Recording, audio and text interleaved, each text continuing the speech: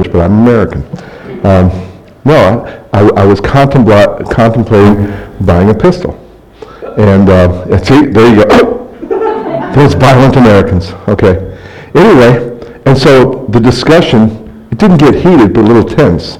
Because, some of the guys really challenged me, like, why do you need one? Do you really need one? If you had to, would you kill someone? And I'm sitting there going, of course, I'm an American. And it was sort of fun, but not so much, right? But it was good. So this guy, we're eating, and all of a sudden he leans back and goes, so did you get it? I go, get what? Did you get the gun? And I'm going, oh, here we are, back in the same conversation a year and a half ago. But that for me is good. It's like there's a continuation, there's relationship, and all that. So it's I recognize many of you, and we're going, hi, how are you? Like it's the most normal thing in the world. So it's really good to be back. I want to share some things. But before I do, I have first a message from our sponsor. Prophetic word for somebody. The guy with the cool sunglasses. The blue and purple-ish. Yeah. Sir, what is your name? Yeah, you. Mark? Okay. When you walked in, I was back there. And immediately I had a couple ideas come to me, like real clear pictures. Here's the first one. Actually, I saw a picture of you walking down the road, and on the side it looked to be like garbage. And other people are just walking by, and they're just no mind. But you would reach in and just pull something out that had been discarded. But the way you look at things, you go, I can fix this thing up. As a matter of fact, I can make it better than it was before, right? And it's just like you were good at doing that. What was interesting is I think that represented people. That I don't know what you're actually doing, but God has a call in you to actually reach out to people that people have just sort of given up on. They're just given up on. And you're going, I think I could do something with this guy. I think, get him out of the garbage heap, for one. And then maybe just spend some time bringing restoration. What I saw is that you were good at it, but the more you did that, the more confidence you had. I'm not saying you don't have confidence, but it's something like, wow, I was really made for this. I was really made to rescue and then restore people. That was a picture I had. Then I had two Bible stories. I think they represent the same thing. One was, the story of the prodigal. He's a son. The father loves him, but the kid decided to take all that the father had given him and just waste it on himself. And he got to the place where he was just a mess. And his father loved him, always looked for him, but he didn't run after him because he knew that the son had to learn some lessons. And once he finally came to the bottom of himself, he went, this is not working. And so he humbled himself and ran back, and his father was there to embrace him and throw a party instead of going, now where have you been? Have you been screwing up? Have you been sinning? I mean, he didn't do any of that. Like the old church lady. Oh, you guys don't have Saturday Night Live, but there's a lady who pretends to be a church lady. She's just really uptight. She's always going, isn't that special? Have you been sinning? She needs to get married. But anyway, you got what I'm saying. Really, way too uptight. But what I see is that God's going to put you through a couple things where you're going to be like one of those fathers looking for the lost sons who are deciding to come back. Because not everybody's really qualified to take those who have gone off and hit bottom and just done stupid stuff and injure themselves and injure others and all that sort of stuff. Not many people are really qualified to genuinely welcome back people and go, look, I'm glad you're back. We'll talk about where you've been, but we're glad you're back. Let's clean you up. Let's get you to a place where you can really walk in what you're called to do. I think you're just going to be great at it. You won't go all the way, but you'll like run halfway and bring people that God's returning back to the Lord. And the other one is, the guy that's filled with demons, the demoniac? I mean, just a mess. And it's like everybody tried to help him. And nothing worked. Nothing. And so he was all by himself. He's broken the chains. He's doing self-destructive behavior. And he's going, I mean, he is just tormented. All right? And people just said, well, whatever. We can't help him. He's just one of those failures. And then this guy who had all these problems, he saw Jesus. And it was really weird with all his problems. And of course, he hadn't bathed. And that's, he was stinky. He was a mess. He was confused, deeply ashamed. He had all these bad things. And he had demons. He was tormented from the inside. And when he saw Jesus, there was nothing that could keep him from running to Jesus. If you were a demon and you were in that guy, what would you be whispering? Don't go back. You can't back. You have demons and you're a mess and you stink and you'll never make it there. And even if you did, he won't accept you. You know, that's what you would say. That's what I would say if I were a demon. This guy with all these voices, all this past, all this insanity, he ran toward Jesus, and it was a full surrender. And what Jesus did is he cast out the demons, removed the source of torment. And then, I don't know what else he did, but the guy came to his right mind. He took a bath, and he got fully clothed. And I'm sure he wasn't perfect, but all of a sudden he had purpose, and he started telling other people all around the region about the reality of what Jesus had done. And the thing was, he had a reputation. Everybody knew what a loser he was, you know, that kind of thing. Everybody knew it, and here's this guy going, no, really, I got no demons, and smell me, I feel good. I smell good, and all this sort of stuff. His message that Jesus really can, you know, rescue someone, it wasn't just truth, he was a reality. He was the commercial for that truth. That's you. Brother, there's nothing that can keep you from running as hard as you can toward going farther than you've ever gone with Jesus. And I'm telling you, you are so good. Right now you're like a sponge. Just a sponge. If you were so thirsty and someone just put a sponge in water and then gave you like that, you would go, that's how you are. Because you're like, you have a very addictive personality. When you get into something, you're 110%. That's, you know, if you're going to do something weird, you'll do weird all the way. If you'll do something crazy, all the way. I mean, really, if you're going to have a nip of something, you'll have the whole bottle. I mean, that's just how you are. God's not going to change that disposition. He's just going to change your focus. Other than that, you're just going to have a boring life. Back to our regularly scheduled programming. You're welcome, sir. Anybody know this guy? Okay. I like movies, not nearly as much as he does. But yeah, I don't check up on him, you know, on Facebook, but now I will because I found out his favorite bedtime movies. He's got more movies than, well, he just got a lot of movies. But have you ever seen Gladiator? Yeah. Great movie. If you haven't, guaranteed, when you go to heaven, they'll play it. They will play Gladiator in heaven.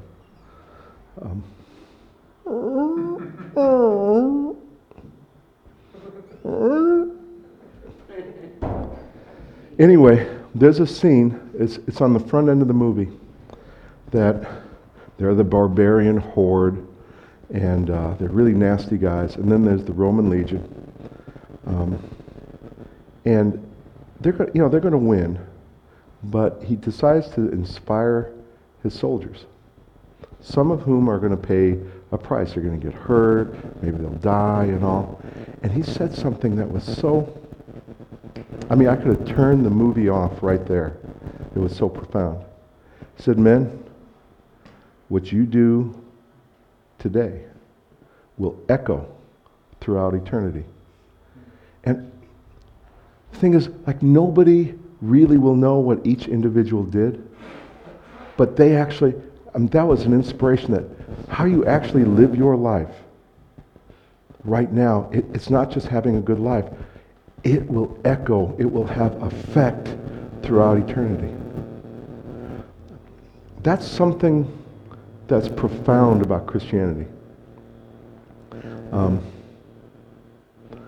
We all know this, that what we do here, even if we don't get rewards, is this working? What happened?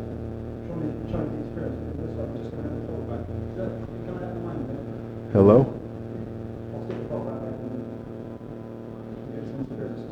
Okay. Whoa. Anyway, one of the fascinating things about Christianity is we're saved by grace. But how we use the grace that God gives us is like an investment into our future.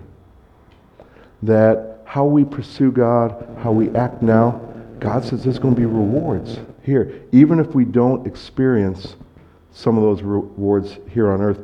In heaven, I mean, I really live for that. I mean, when I get to heaven, I don't want just a nice little TV. I want like a big 60-inch flat screen TV with a jacuzzi. But I mean, and not because I've earned it, but there's something about what we do now has eternal consequences. Also, what we do now has eternal consequences here on earth. Some of the littlest things that we do, once we get to heaven, we'll go, I mean, when I did that, it started this chain reaction and produced that. Isn't that amazing? I don't want to sugarcoat things. I want to tell you the truth, what I believe God's shown me about this church. You're really a great church, but you're like an 8-cylinder car running on 4 cylinders. Now that's not a slam, because on 4 cylinders you can still get around. Going up hills might be a little difficult, but there's something about, there's a greatness in you that hasn't been fully tapped. This doesn't mean that you've failed. It doesn't mean that you're not good enough. Have you ever just done all that you know to do and then you find out you have more? You didn't even know you had more. But when you had more, you could go farther. That's what I see for this church. I think that's what God sees for this church. And I want to share some things that it won't add cylinders to your car. What it'll probably do is just sort of get them going. That you'll be able to operate on more cylinders, be able to walk with even more effectiveness than you're currently walking in. I mean, do you hear my heart? I'm not saying you guys have missed it. I'm not saying you're underperforming. I'm not saying any of that. What I'm saying is that God is bringing you all into a season that some of the things He's put in you, you're going to see more of that to greater effect than you ever thought before. If that discourages you, please repent. Really. What does a good father do to a kid? Encourages and comforts, and at the right time challenges them to go beyond what they're either capable of doing, what they think they're capable of doing, or what they want to do. Isn't that true? I can't do that. It's too hard. I don't want to. All that sort of stuff. Isn't what I'm doing good enough? And a father who's a good father, look, I love you, I comfort and I encourage you, but there's more in you than you're currently experiencing. Here's another thing that I've noticed. Now, some of you are old. That's really prophetic, isn't it? Yeah, right. What? Say that again?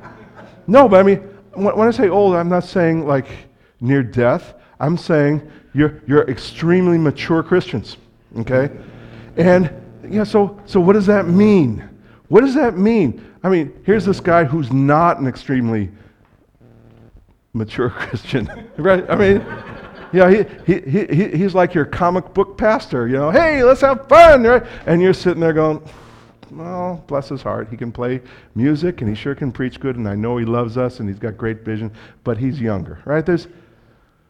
What do you do with a group of people who are sitting there going, they've paid their dues, they've gone through the wars, they just love God, they love people, and they even know how to say amen to the next visionary who comes to the church. Amen. We agree with that. I'm not going to do it, but we agree with that.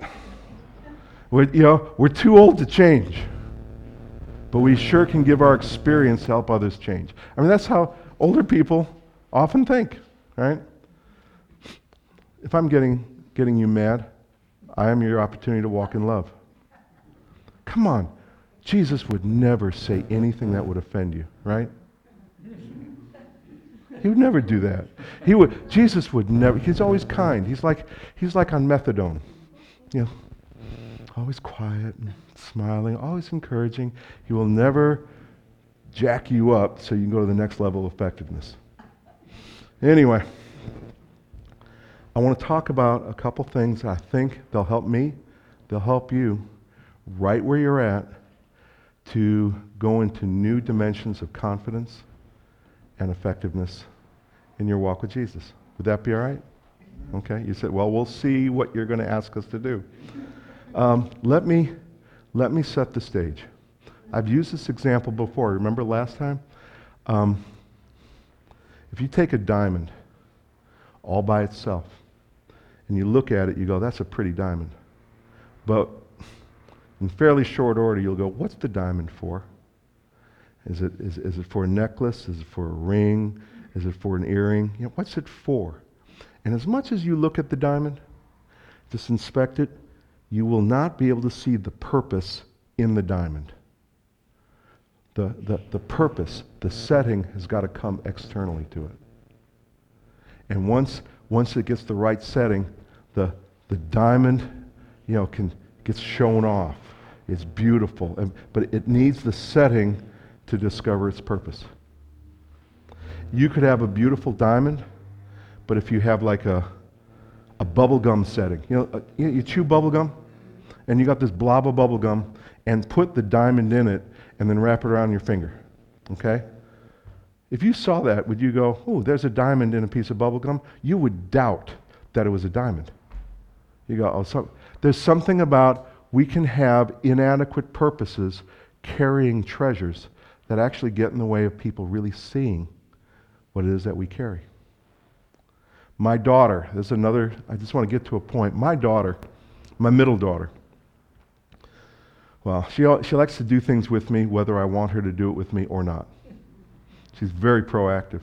I was in the backyard a couple years back, and I am hammering some pieces of wood together, and she comes out, what are you doing, Daddy? And I go, I'm hammering nails. And she goes, I'm going to do it too. She didn't ask. She said, I'm going to do it too. I get her a hammer, get her nails, and she spent about 15 minutes just crunching her poor hands. Just, right. And I finally taught her how to do it, and tap, tap, and then boom, boom, boom. She was a natural. She's really good. So it was such a beautiful thing. It makes me cry to think about it. Father and daughter, just hammering nails into wood together on a nice spring afternoon. Isn't that beautiful, right? So we're doing it. She's really good at it. I'm really good at it. I've mentored her in this. And then she asked this question, Daddy, why are we hammering nails into the wood? And I go, oh, we're making a bookcase, right? She goes, oh. And so her perspective on what she was doing changed.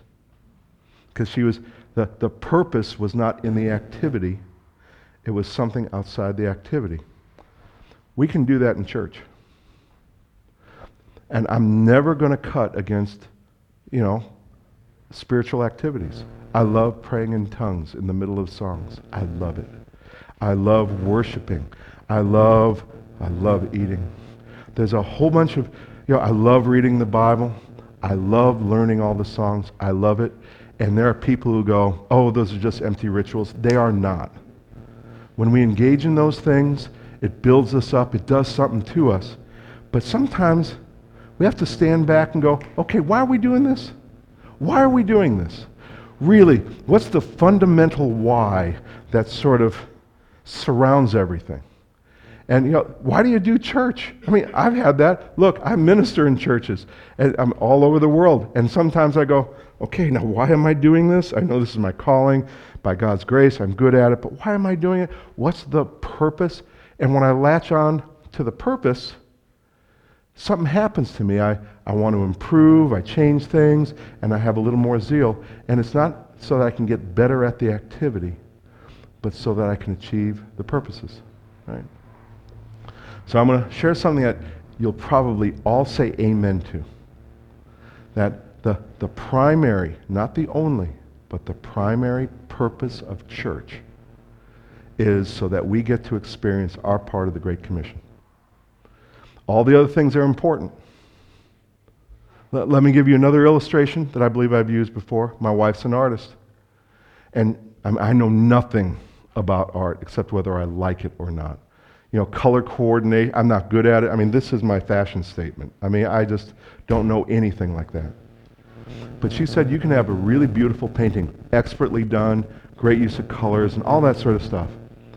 And if it has the wrong backing and wrong frame, even though the painting doesn't change, people will often say the frame takes away from the painting.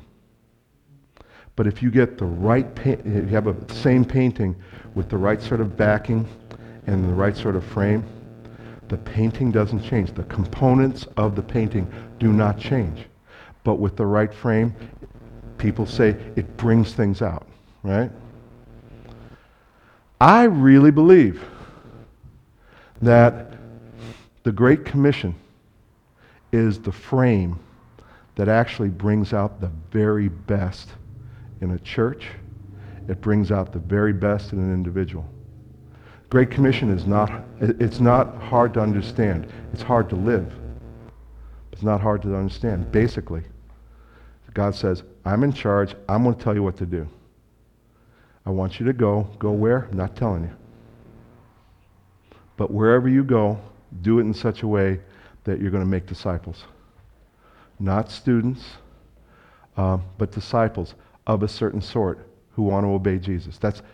And Jesus says, just go ahead. It's on-the-job training. Just go ahead. I'll be with you wherever you go. That's the Great Commission.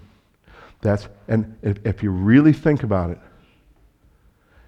when we grow into that frame, the very best that God's put in us, it comes out more. It just does. Here's where the discouragement comes. Have you ever agreed with theory and then say to yourself, well, that's true, but I can never experience that? But you're really excited about the truth. You go, this is great. This is great. But you're over here. Have you ever been part of a business that has a great vision statement? All right? And you go, that's great. I really believe in everything. But then you look at how the business actually operates, and the actual operation of the business is nowhere near the vision statement. And people... The Great Commission it's the fundamental why behind church. It's the fundamental why that can frame all our gifts, all our callings. It can even provide purpose to our major failings. It's just an amazing thing. But when you start talking about let's develop the Great Commission in our lives in the church, let's develop outreach and let's develop discipleship, people go, amen, we know it's scripture, but how do you grow into it? If you're like me, I see a vision, I go, okay, everybody, let's just jump right in. And it doesn't work, because most of the things that God has for us, we have to grow into, don't we? Now, I know I'm talking to old people, but can you guys grow into anything? I mean, is there anything that God has for you that you haven't yet fully experienced? Is there any aspects of the Great Commission, of your capacity to touch people and train and disciple people and affect future generations? Is there any of that that you haven't experienced yet, that given the right sort of whatever, you could grow into it? The key is not to go, well, here's what we have, here's what we have to do, and just look at us, oh, what are we going to do? We don't have this stuff, but we should be here. Have you ever been around people like that? That's just religious garbage. I'm telling you. It's religious garbage. You know what God does? He says, this is where I want you, this is where you're here, and if you'll partner with me, I'll grow you into it. I'll grow you into it. I mean, go ahead. Some of you may be hot-tempered, easily offended. And God says, look, I want you to love your neighbor. And you go, my neighbor is going to be the next Antichrist. Right? You just get all mad. But so God will say, okay, we'll get to the Antichrist later. How about, I want you to love your kids? Well, that's a little easier. And he helps you practice. Sometimes he gives you easy people to practice on. Right? And then after a while, he'll come around and say, okay, now what about the Antichrist next door? And after a while you go, I think I can pray for that guy. I think maybe I can, have my wife bring over brownies or something like that. We grow and develop in that. Isn't that true? Almost any sort of thing that Jesus calls us to do, he sets a very high standard. But right where we're at, he puts us through process, he equips us, changes, transforms us, gives us what we need, loves us along the way, and we grow into his standard. Isn't that right?